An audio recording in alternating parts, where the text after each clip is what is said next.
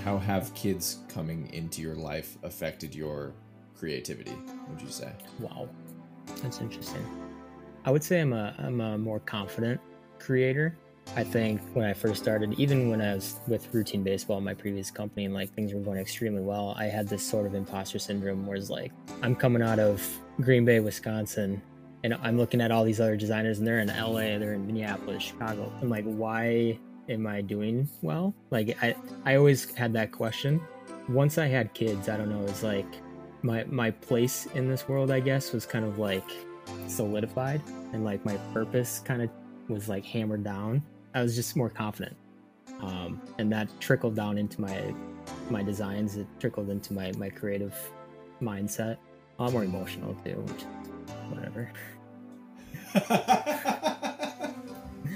It's like I never was a crier, and then the second I heard my daughter cry at the hospital, I was just like, ugh. And now everything trips me off.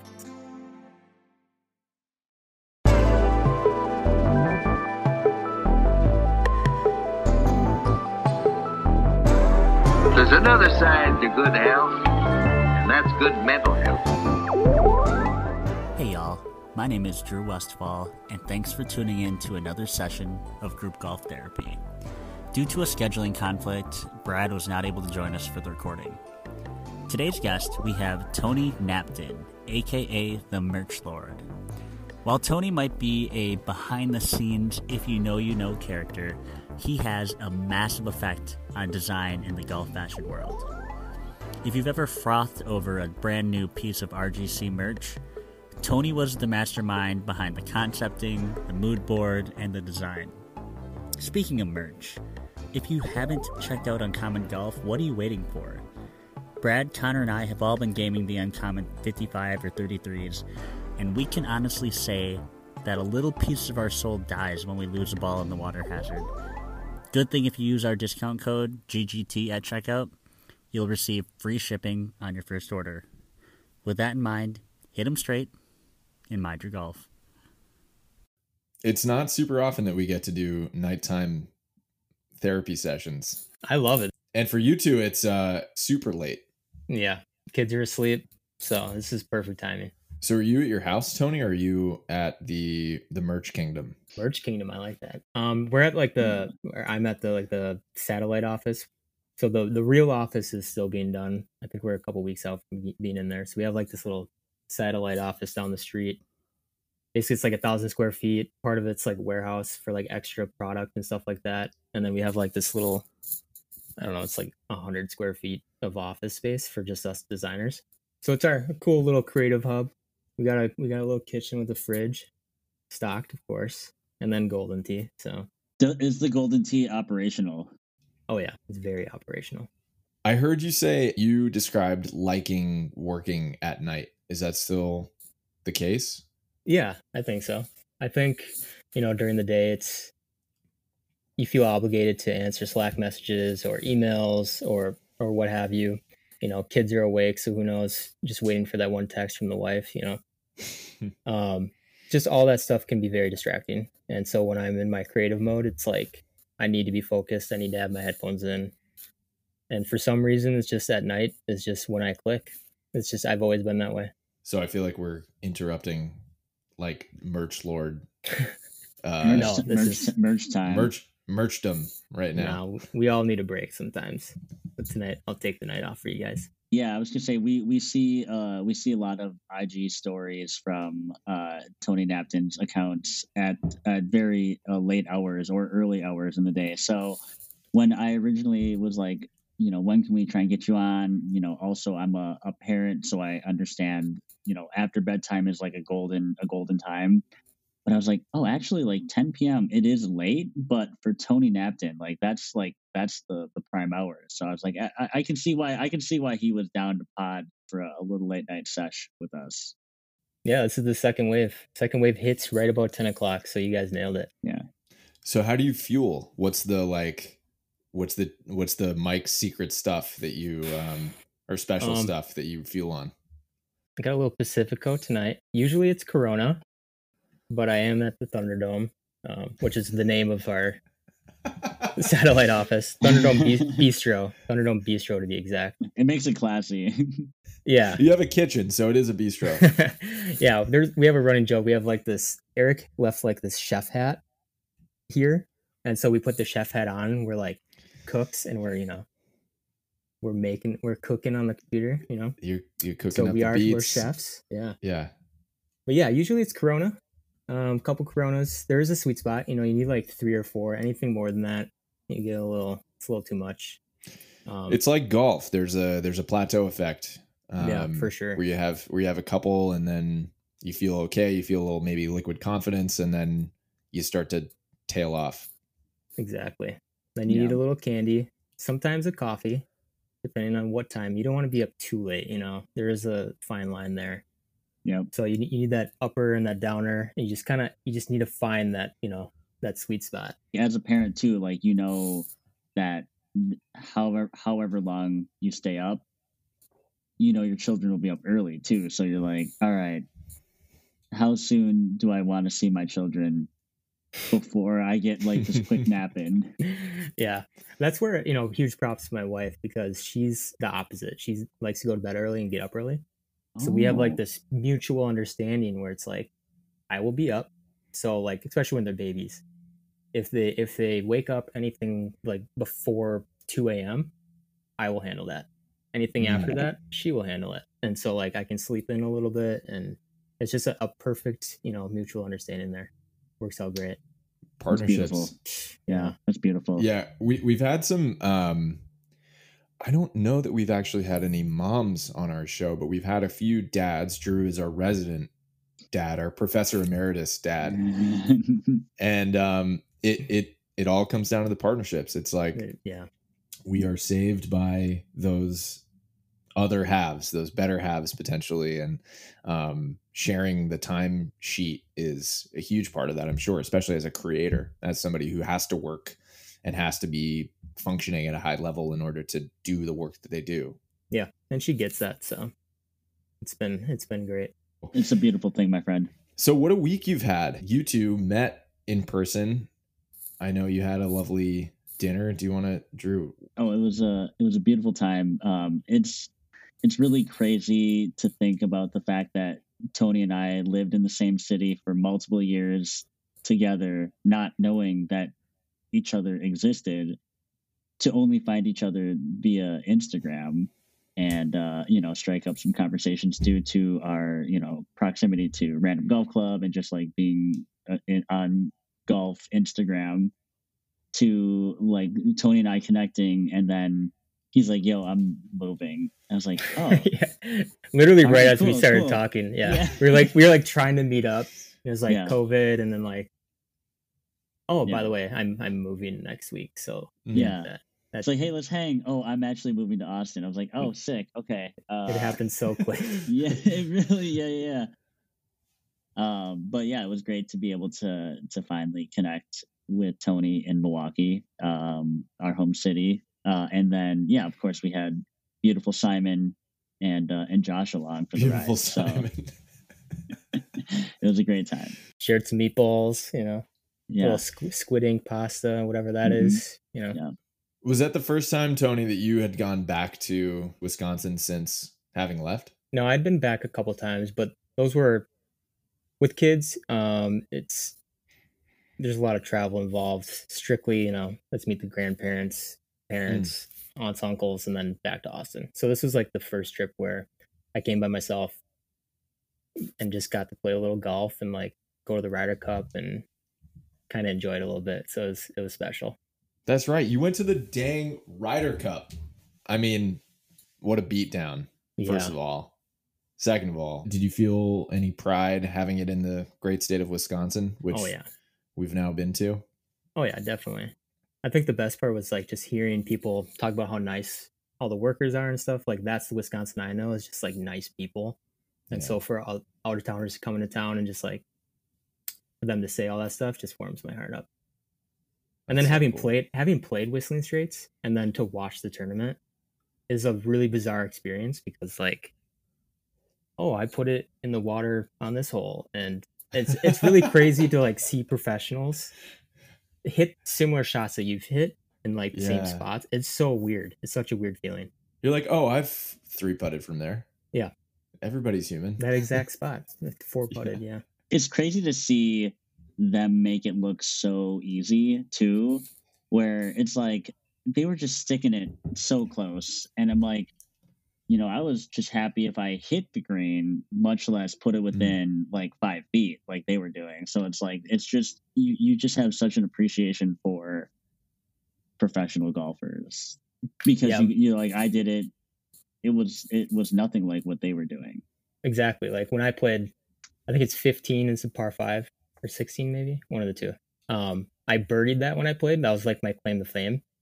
And then I was like telling everybody, I'm like, I birdied this hole. And then I get up to the tee box and I'm like, oh, but their tee box is like 200 yards behind me yet. So it kind of doesn't compare. That look back moment is so real when if you play a championship golf course that has hosted events or specifically major events like US Open or something like that. There is that look back moment. If you're playing with somebody who's played the golf course before or a caddy or something like that, they're like, yeah, you think this hole is tough now. Like literally look behind you and it's 200 yards down a skinny little path that is like mown over because nobody ever plays on that tee box in the normal times. That's a humbling moment. You think the roughs are bad now. Like we've been rolling them down. Like we let them grow up crazy when it's a pro tournament coming in town. So you're like, well, that just adds to everything that makes me feel terrible about myself as a golfer. Yeah. I actually played there, I played with Roger Steele, and watching him hit a ball around Whistling was... He moves it.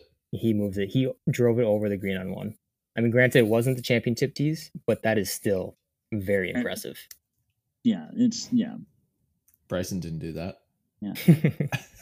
He just put it on the green. He just put it on the green. I mean, come on. So beside the general like affability of the workers, everybody being Midwest nice, Wisconsin nice, which Brad and I, for the first time coming to Wisconsin, we experienced Wisconsin nice. And that is a real damn thing. Like that is, that's not a fable. Beyond that, what was the energy on the grounds like during the tournament?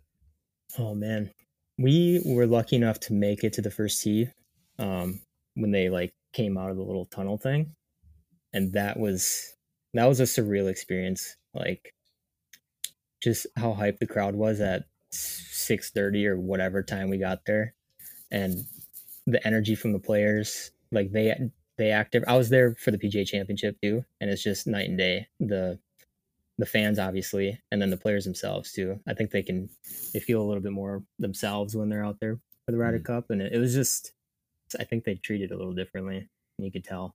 It was really crazy to see. Yeah, and you saw that emotion come out afterward, right? Rory was shedding some tears and getting choked up, and it clearly means so much to them, even though there's no FedEx Cup points on the line. There's no like major prize on the line other than pride and representing your country and just like playing in a team. Do you think team element, like team formatted tournaments would work in a regular FedEx Cup season? Because I want to see it personally more. Yeah, there's something to be said about disappointing yourself, but when you're like somebody else you're playing with, disappointing them sometimes is harder. And so I think it kind of, I don't know, it seems to elevate them a little bit. Right. When to draw a comparison to basketball, it's like when you step up to the free throw line and you have 2 seconds left on the clock and you're down by 2 and you miss a first free throw, that hurts everyone, not just you missing that free throw. And it's the same thing can be said about missing that 2-footer to have the match or whatever it might be. Plus, I think it'd be cool, like, if you did have teams, imagine, like, the Wisconsin so-and-so trades for Bryson DeChambeau. Like, that'd be... And you could, like, draft people from the Corn Ferry Tour or something. Free agency in golf. I think that'd be so hype. That would be. It would add another element that I think would make, gambling for sure more interesting, but also just viewership, because you either have your favorite players or you don't have your favorite players. So it's like when your guys aren't playing well, you're like, why do I even care? Like, I don't need to tune in on Sunday if my guys aren't playing well. So yeah, that could be very interesting to be able to like draft a team and still have to have interest in the game. Plus, my brain goes straight to merchandising too. So 100%. That'd be okay. So what would if let's say Milwaukee had a team, like a golf team, like they do the Bucks, what would the name be, and what would your logo be? Let's say it's like 2-person teams. We might be creating a completely new golf league, by the way. This is awesome. I don't want to go the stereotype route, somewhat cheese, like whatever. That's too easy. That's a layup. The curds. The curds, yeah. Maybe something like old fashions. That'd be kind of fun. Good little play on words. Old fashions. Yeah, like the drink. Yeah. Oh, okay. That's our. I don't think, did we have any old fashions when you were here, Connor? I don't believe so. Like brandy old fashions. Wow. I don't think we did. I don't think so. But is that a Wisconsin thing? Is an old fashioned a Wisconsin drink? Yeah. Specifically the way they make it. They do have old fashions other places, but we make it far different than any other place.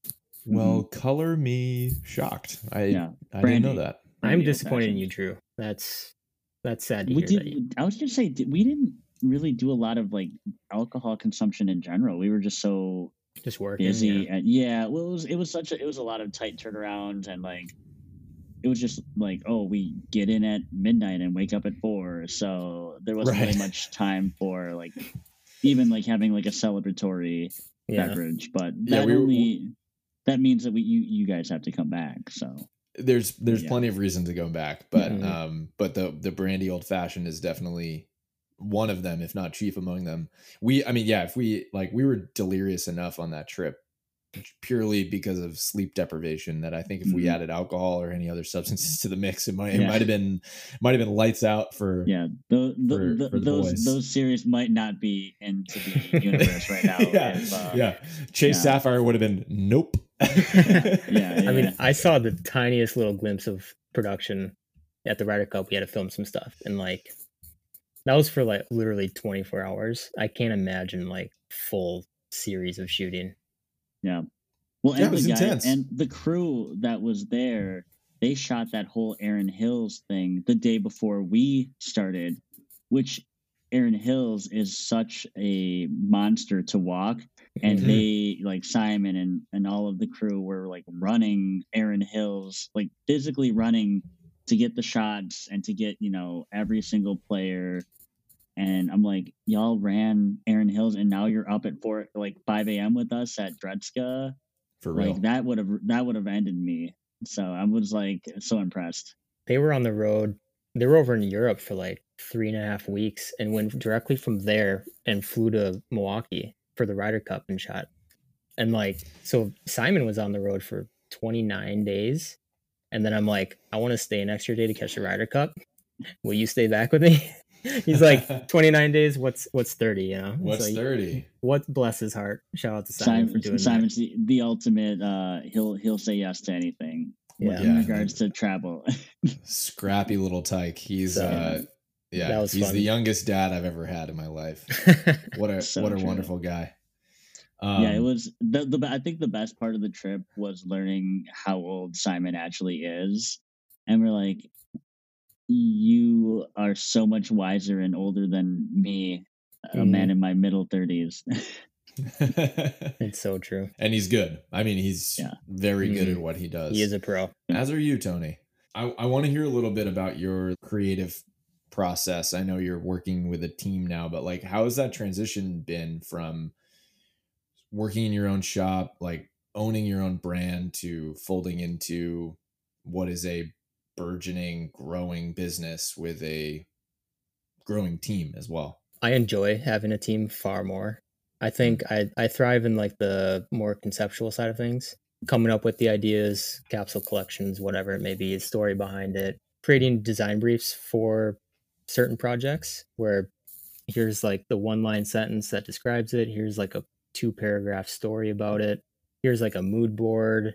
that has like photography inspiration, color palettes, comps from other companies, like whatever it may be. I love doing all that stuff, and then being able to have people like Peter and John take that and just execute on it with little input from me from there is amazing. Like I get far more excited when like Peter or John like shows me a design that they did from my design brief or what some little guidance, and it's like amazing.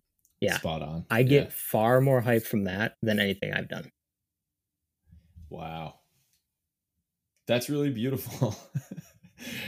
That's because you're a glue guy. Exactly. Okay. I didn't want to say it. Thanks. That was one of the questions I had. So, it's transition. Explain to me like I'm a 3-year-old. What is a glue guy? A glue guy is somebody you'll do anything for your fellow man. You know, like if Simon is off on a photo shoot and he needs some batteries and he calls me and I'm hanging with the kids, stiff arm the kids away, I'm going to get batteries from my boy Simon.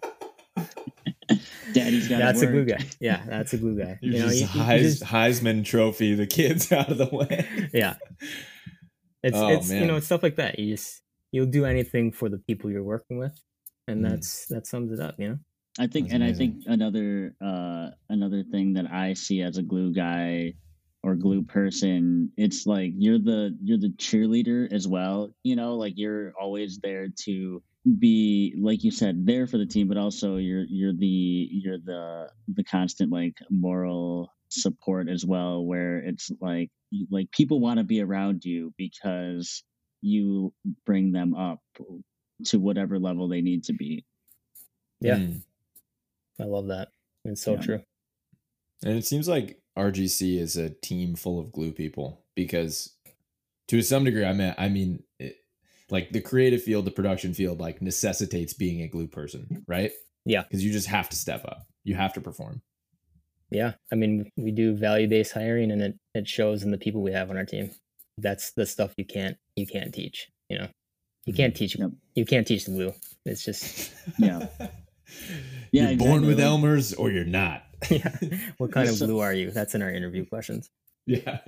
That's so true, because I've always been told, and even in like the small amount of like decision making I've had in my different careers of like hiring, you hire for character. You can always teach skills, or, you know, anything you need to learn on the job can be taught, but I've always tried to hire for character, because you can't teach that, and you can't, no amount of money or anything can instill that in someone. You either have it or you don't.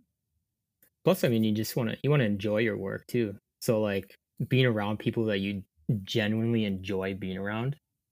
I mean, just the mood in the room at all times is always high. And so that in itself is super creative, and it just brings the best out in you. So that's something that I noticed on the RGC trip with in Wisconsin was, all of the staff and people that were up from Austin.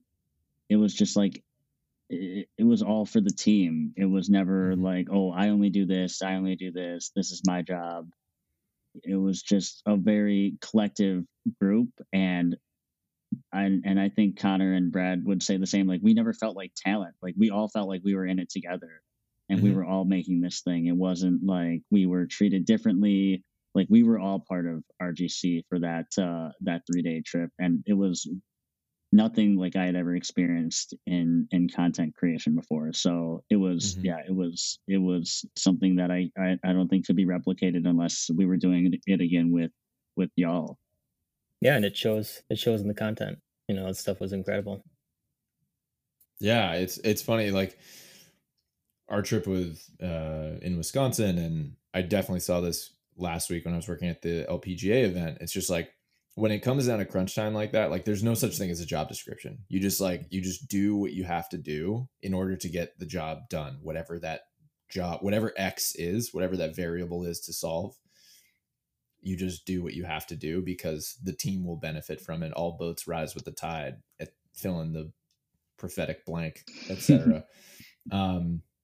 Yeah, it was inspiring to watch the RGC crew move about that space very fluidly and very capably, despite being so, I guess, young and possessing a characteristic that I think a lot of people in traditional roles would view as like junior or like inexperienced. It was really cool to see them just like make strategic decisions that ultimately serve the greater good, the overall project. Very cool. And I think when you're doing a series like that, it's like you don't want to script everything, because you want a lot of it to feel organic and natural. So like some things will just happen on the fly, and it should happen that way. But that also makes things extremely stressful. So as I'm sure you guys ran into at some point. Organized chaos. Yeah, exactly. And it takes a good group of people to power through that and get to the end. You gotta have some thick skin and some sense of adventure. Adventure, yes, exactly. We use that word often. I want to hear a little bit about your journey through Radri. Actually, before Radri, I actually had a different brand. I started a baseball lifestyle brand in 2011. And at the time, I was playing a lot of baseball. As Drew, you know, in Wisconsin, our window for weather is pretty tight. So when you're in high school, college, it's like you're either going to play golf or you're going to play baseball. You can't really do both because it's the same season.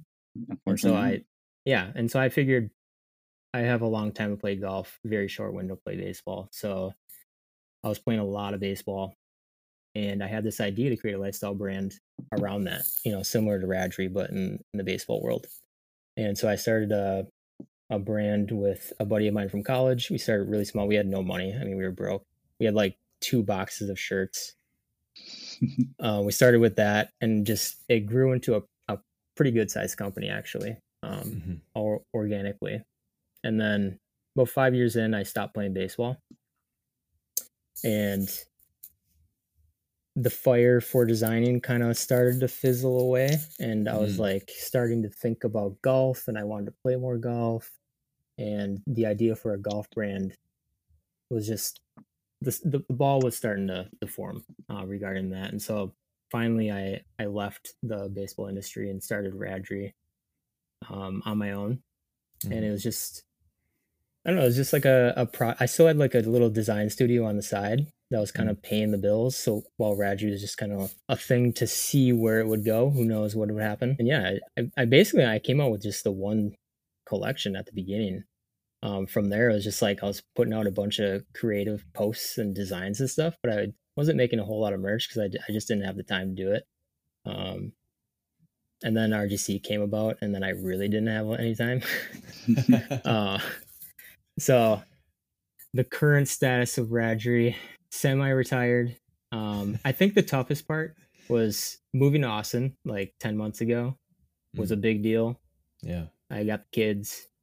We like moved into a new house a couple months ago. And so any spare time I had just was eaten up by life, and that happens.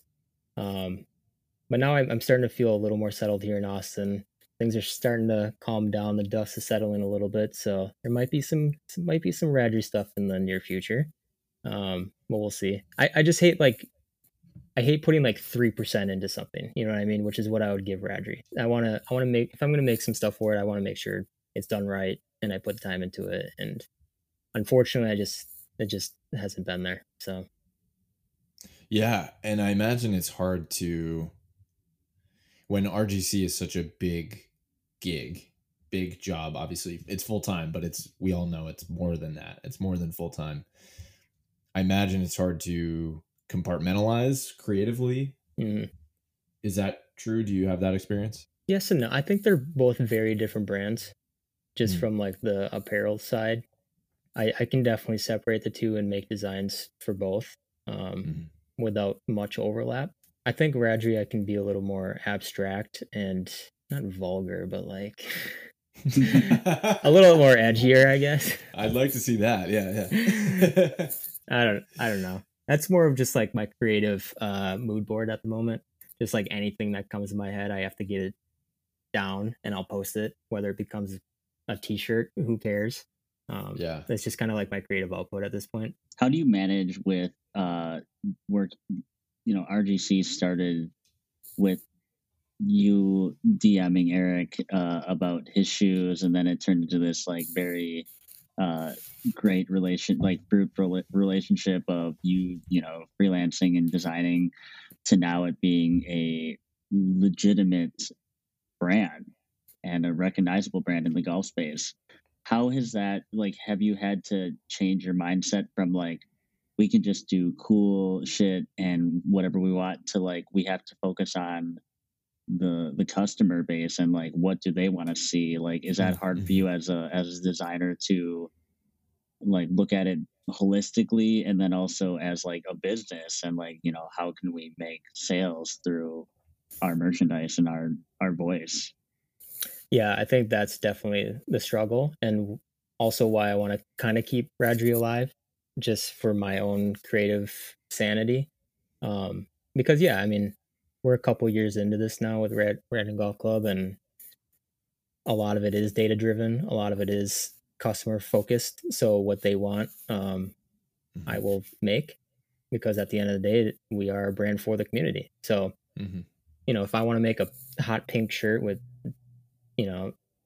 a tie-dye graphic on it or something, like, it might not work, and that's just how it is. But we can always test it. But we're in a cool spot now where we've graduated from like hats and tees to now we are in a position to where we can actually like make some cool stuff from the ground up, and we have the time and the people to make that stuff happen. So you won't see a lot of this stuff probably until in the next year, but like, we're in a great spot where we're just not making merch.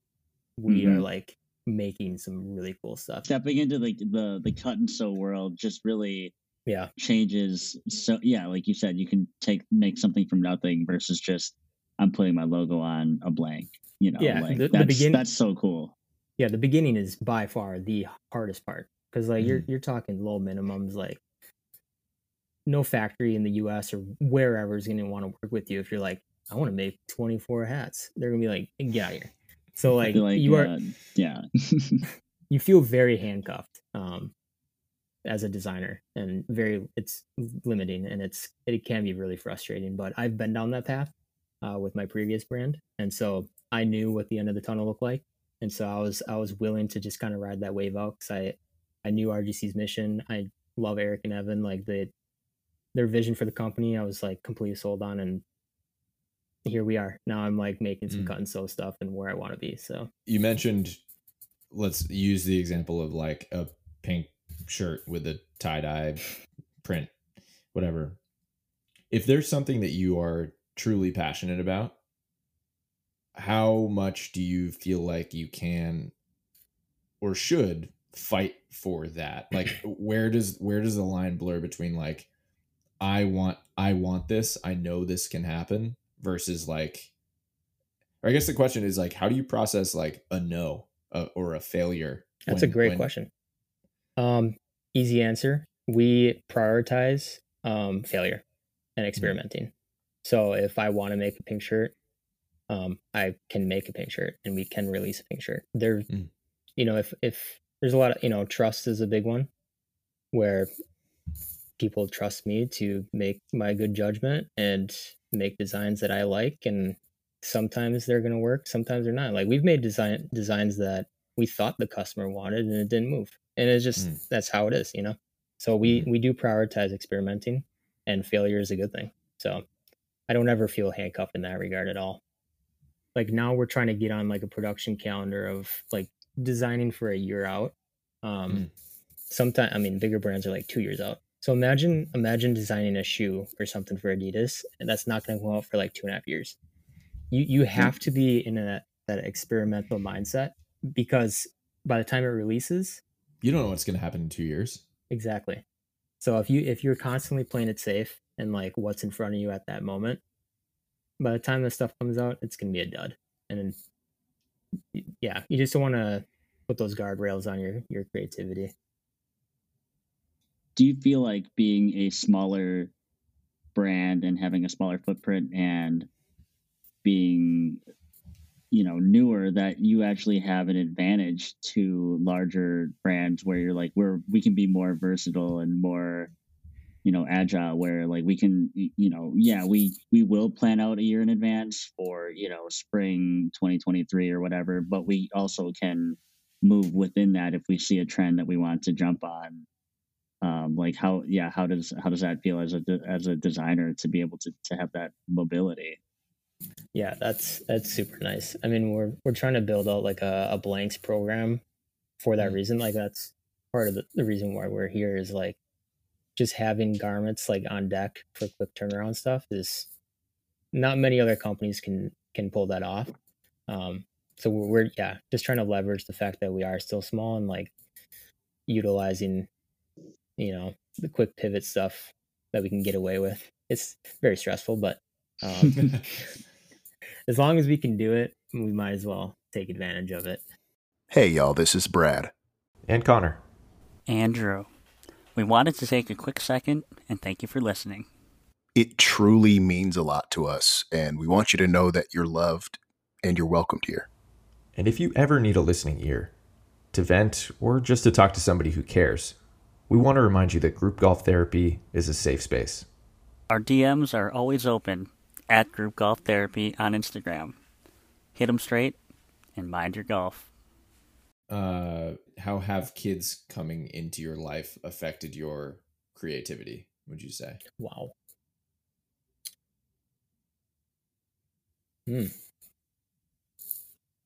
That's interesting. I would say I'm a more confident creator. I think when I first started, even when I was with Routine Baseball, my previous company, and like things were going extremely well, I had this sort of imposter syndrome where it's like, I'm coming out of Green Bay, Wisconsin, and I'm looking at all these other designers, and they're in LA, they're in Minneapolis, Chicago, like whatever.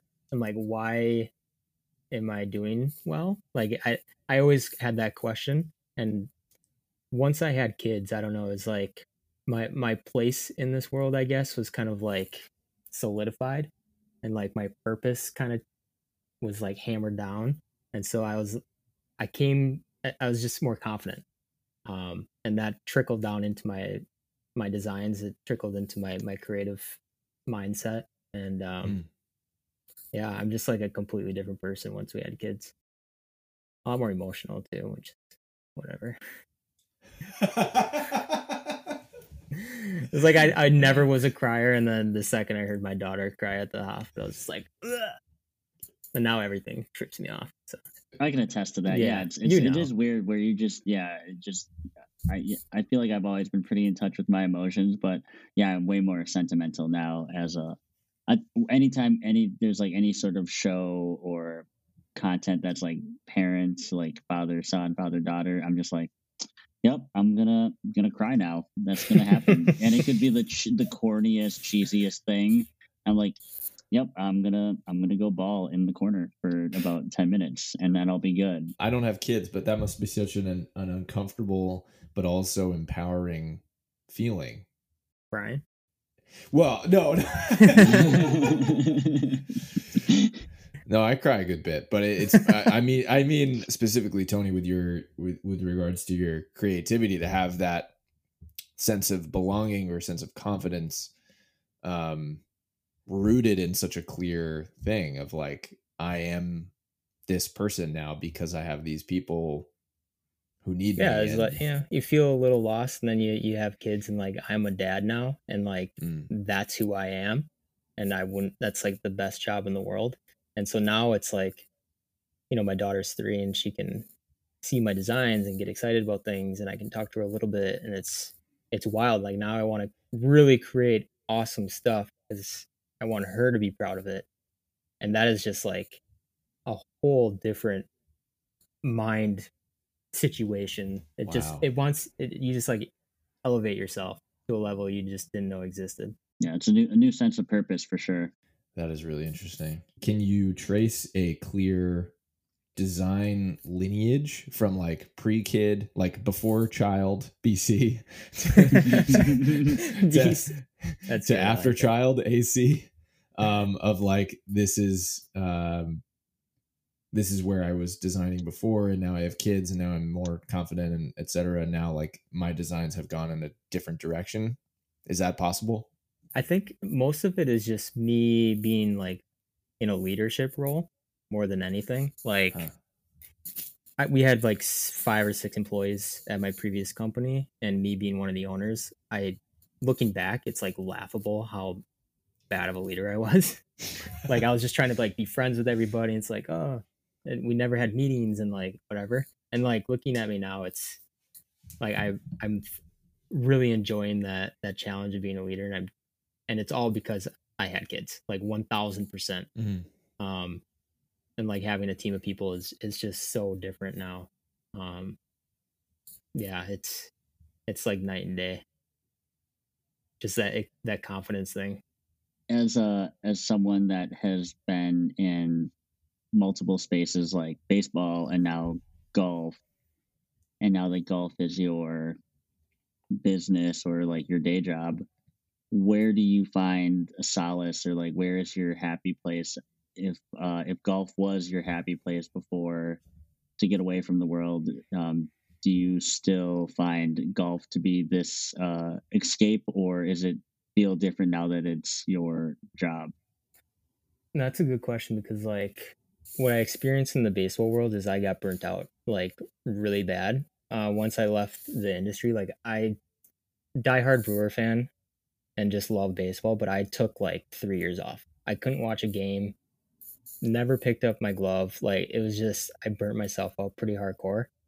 And so knowing that going into golf, I definitely don't want that happening in golf. I love golf too much. So it is important to kind of step away from that, and having kids definitely solves that, because you don't have any other time. So definitely the easy answer is definitely, you know, chilling with my kids is my happy place. But outside of that, it's definitely painting. It's something I really, really enjoyed.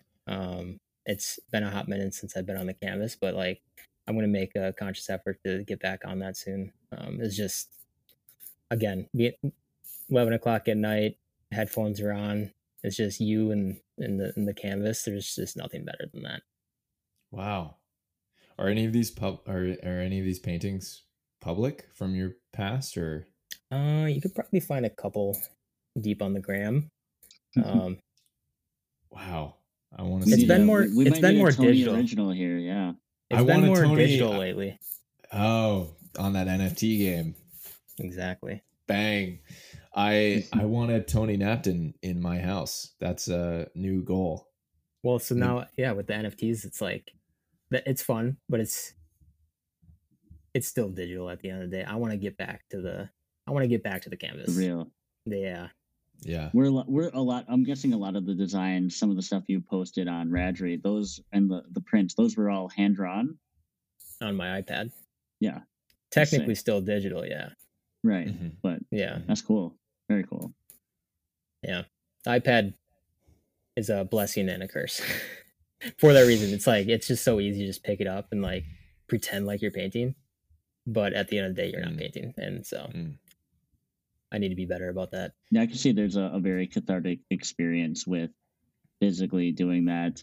I've taken a few, like I took a pottery class, a ceramics class in college, and it was like there was nothing like throwing down like a pot on the wheel. It was so much different than anything I'd ever done before, and it was like therapy to me.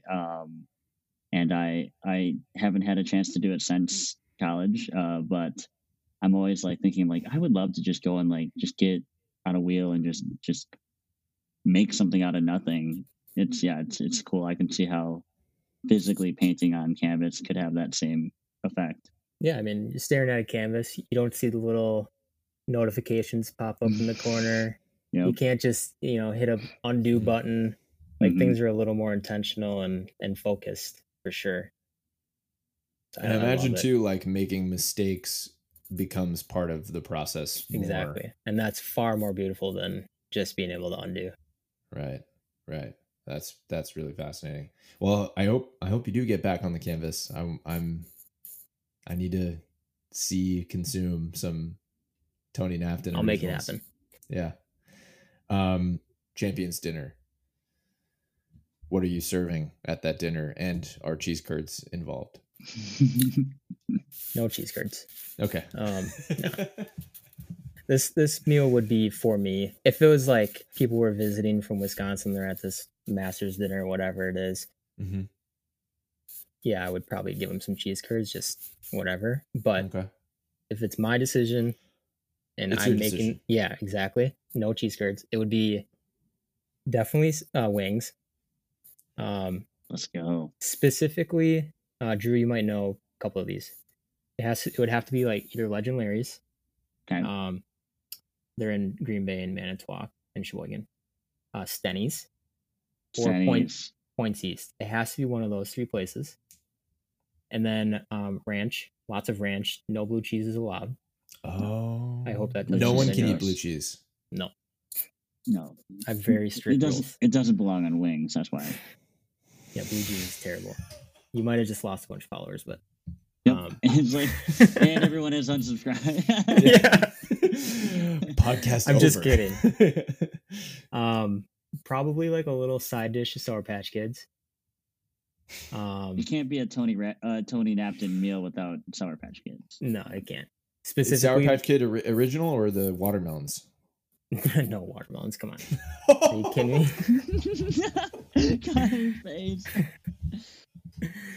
But it has to be. If I had a choice, it'd be the Big Kids. The Big Kid Sour Patch Kids. I don't know if the formula is different or if it's like the gummy to sugar ratio, but like They just hit different. they hit so different. It's amazing. So a side of Big Kid Sour Patch Kids, and then maybe this distribution of like sugar crystals. Yeah. On it is just like a little bit. I think that's or what maybe it it's is. just like the size to the sugar crystals that. Yeah, I think that it hits different for There's sure. some- I That guess. is so funny. I wonder if there's like a blog about it. There's got to be some science behind it. It's There's definitely a on the there's a internet. Reddit thread that has that. I'm sure. Yeah. Yeah. No such thing as original thought. That is on the internet somewhere. And then to drink, it would be the brandy sour old fashioned. Hell yeah. Okay. Nothing so else is there is a allowed. Not touch even of- water. Like not you can't even have water. It's just the brandy old fashioned sours. Do you like olives in your brandy old fashioned? I do, but I would prefer mushrooms though. Oh, both. Hold I could on. do. You like, can do the, both, The yeah. stick with both. Yeah. Mushrooms, like pickled mushrooms. Mm-hmm. Fascinating. Yeah, uncovering I love like Wisconsin Uncovered. I'm uncovering a whole new side of. Wow. Part 2. Yeah, Let's I go. Part love, two, I love just a drinks. skewer with like a couple olives and a mushroom. That's a perfect brandy old fashioned sour. That's the drink. Yep. So I think that would be the meal. It'd be wings, Sour Patch Kids, and an old fashioned. All right, I gotta hop on Google Flights and get my butt back out to Milwaukee. Whatever you do, don't. If you see old fashioned on a menu and you're not in Wisconsin, don't get it. It's gonna be bad. And I don't want you to. I don't want you to taint your idea of an old fashioned by doing that. Yeah, so. they won't muddle it. They won't do it right. Yeah. Exactly. Well, here's the thing. I make old fashions in my house. I love an old fashioned. I love the drink old fashioned, but I can't say that I've had a brandy old fashioned before. So please withhold judgment. Tony, what are some of your favorite golf smells? Okay, I actually gave this some thought, so you're gonna have to just bear with me here. Okay. Okay, so fall golf in the Midwest, specifically up north. There's like a crispness to the air, right? And that crispness has a smell to it. Mm-hmm. So like, I wrote this down. If we were to take this smell and make like a Yankee candle or something like that, right? It would be like 40% of it would be like wet leaves, like that smell of like wet leaves. If you're unfamiliar with what wet leaves, it's like if you've gone fishing and you got like little styrofoam like nightcrawler bin, it kind of smells like that. Wow. Okay? So then we got another 20% would be like your car or like the golf cart exhaust, because it's getting a little chilly. Cars are warming up, lots of exhaust. That's got a smell to it. 15% would be pine. So we're late fall, we're talking like pines and evergreens are just thriving up in Wisconsin area, right? Yeah. Another 15%, shout out to Bradford for this, chapstick. Okay, you would have like an original chapstick smell. And then he's gonna love this. Yeah. And then the remaining 10% would be like an old closet smell. Because mothballs? Yeah, a little mothball-y. Because like you might be busting out like a winter knit hat or jacket or something that's been chilling all year, and you might bust it out for the first time, and it's got a distinct smell. Wow. So if you you put all this into a candle smell, that would be. And maybe like a bonus 5% would be like stale Miller Lite. Yes. Yep. So it would be 105%. I was just trying to do the math in my head. I was carrying ones.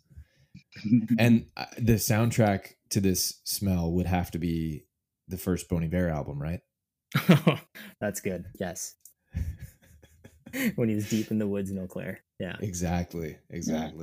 I hear. Wow. I hear that, and I smell that, and I smell that. It feels like home, Tony. It feels like home. Yeah. That might be the most thoughtful answer that we've gotten to that question ever. That was so thought out and percentages. Yeah. I was inspired by the Wisconsin meetup. Like I've been in Austin for so long, and it's been 1,000 degrees here every day. And I can't smell anything here because the allergies are so bad. So like Austin to me has no smell. I literally can't smell anything. Yeah. Like I tried to not smell things purposefully. Yeah. That's so good. We went into the Wisconsin meetup, and like I had a flannel on. It was a little chilly, and that smell just magnificent. Tony showed up with the flannel and shorts. It's a very Wisconsin. Yeah. Are we talking jean shorts? They were, yeah. Yeah, jorts. Yes, good. I had a picture in my mind, and I'm glad that it mapped. Yeah, it tracked for sure. I mean, jorts and a flannel. I mean, welcome to Wisconsin. It's the most beautiful thing. What would you say is a time that you laughed the hardest on the chorus? And were you wearing jorts at the time? I definitely don't think I was wearing jorts.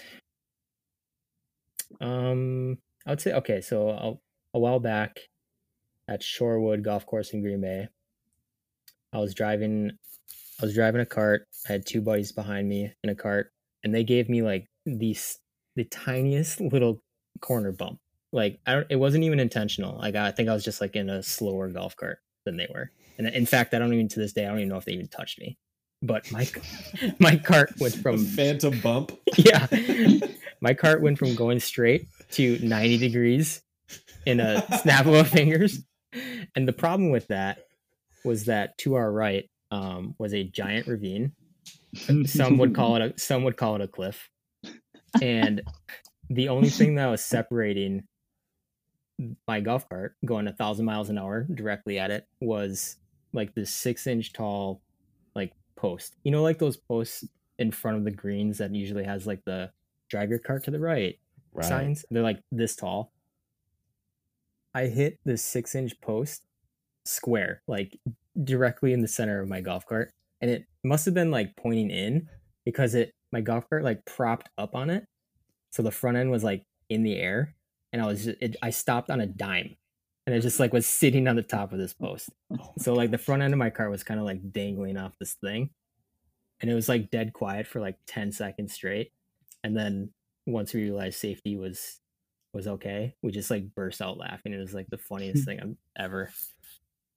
So, okay. So I want to complete this picture. So you're in that plateau zone of like 4 Miller Lights deep, and you get a phantom bump from the cart behind you, puts you in a tizzy where you are barreling towards a cliff, imminent death, like certain death, and you hit a carts this way sign, props you up, dead silence, laughter. Yeah. I was gonna use like Dale Earnhardt as a comp, but that too soon. Yeah. I was trying not to, but it was similar to that.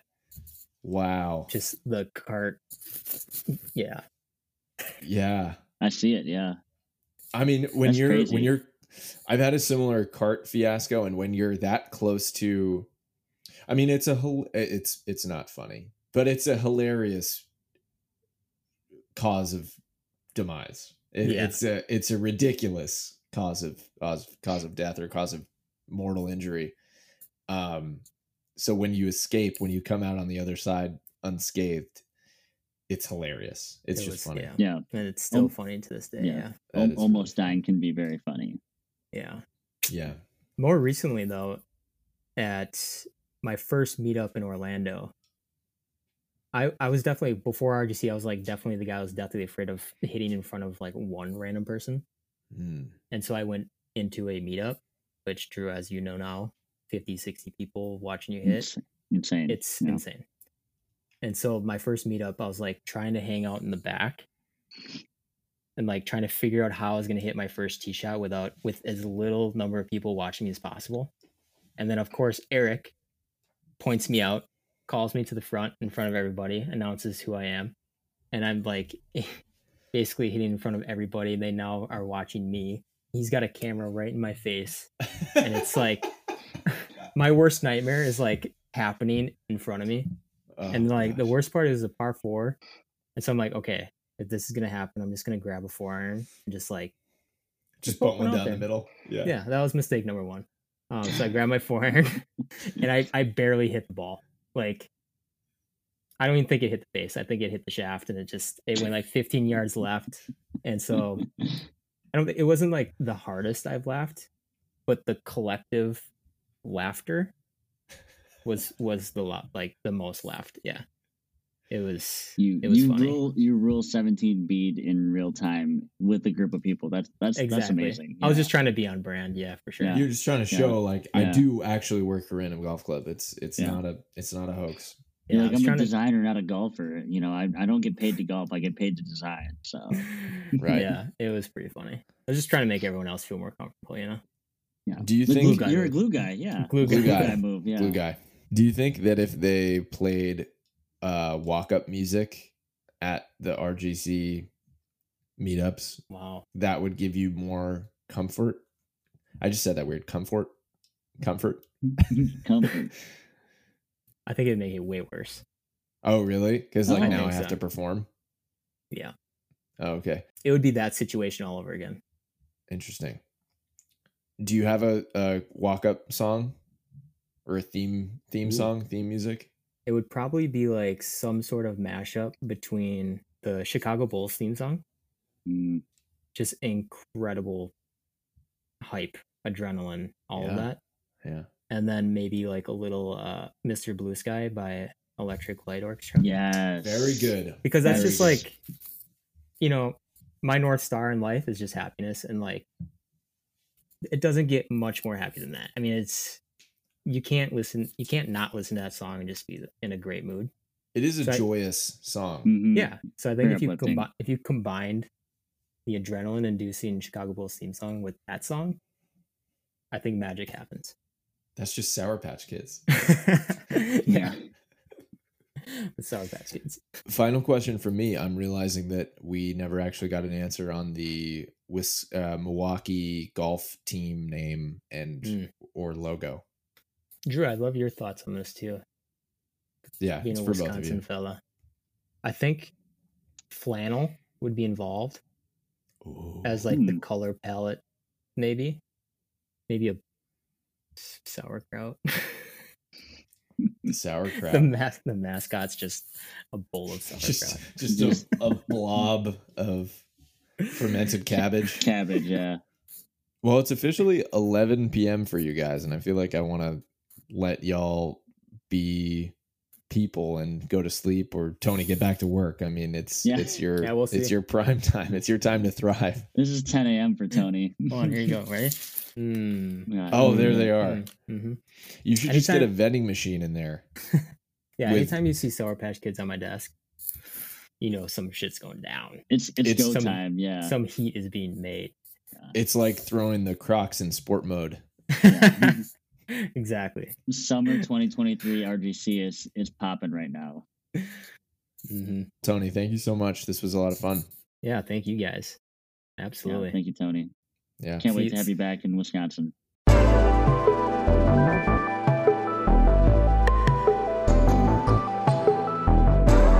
There's another side to good health, and that's good mental health.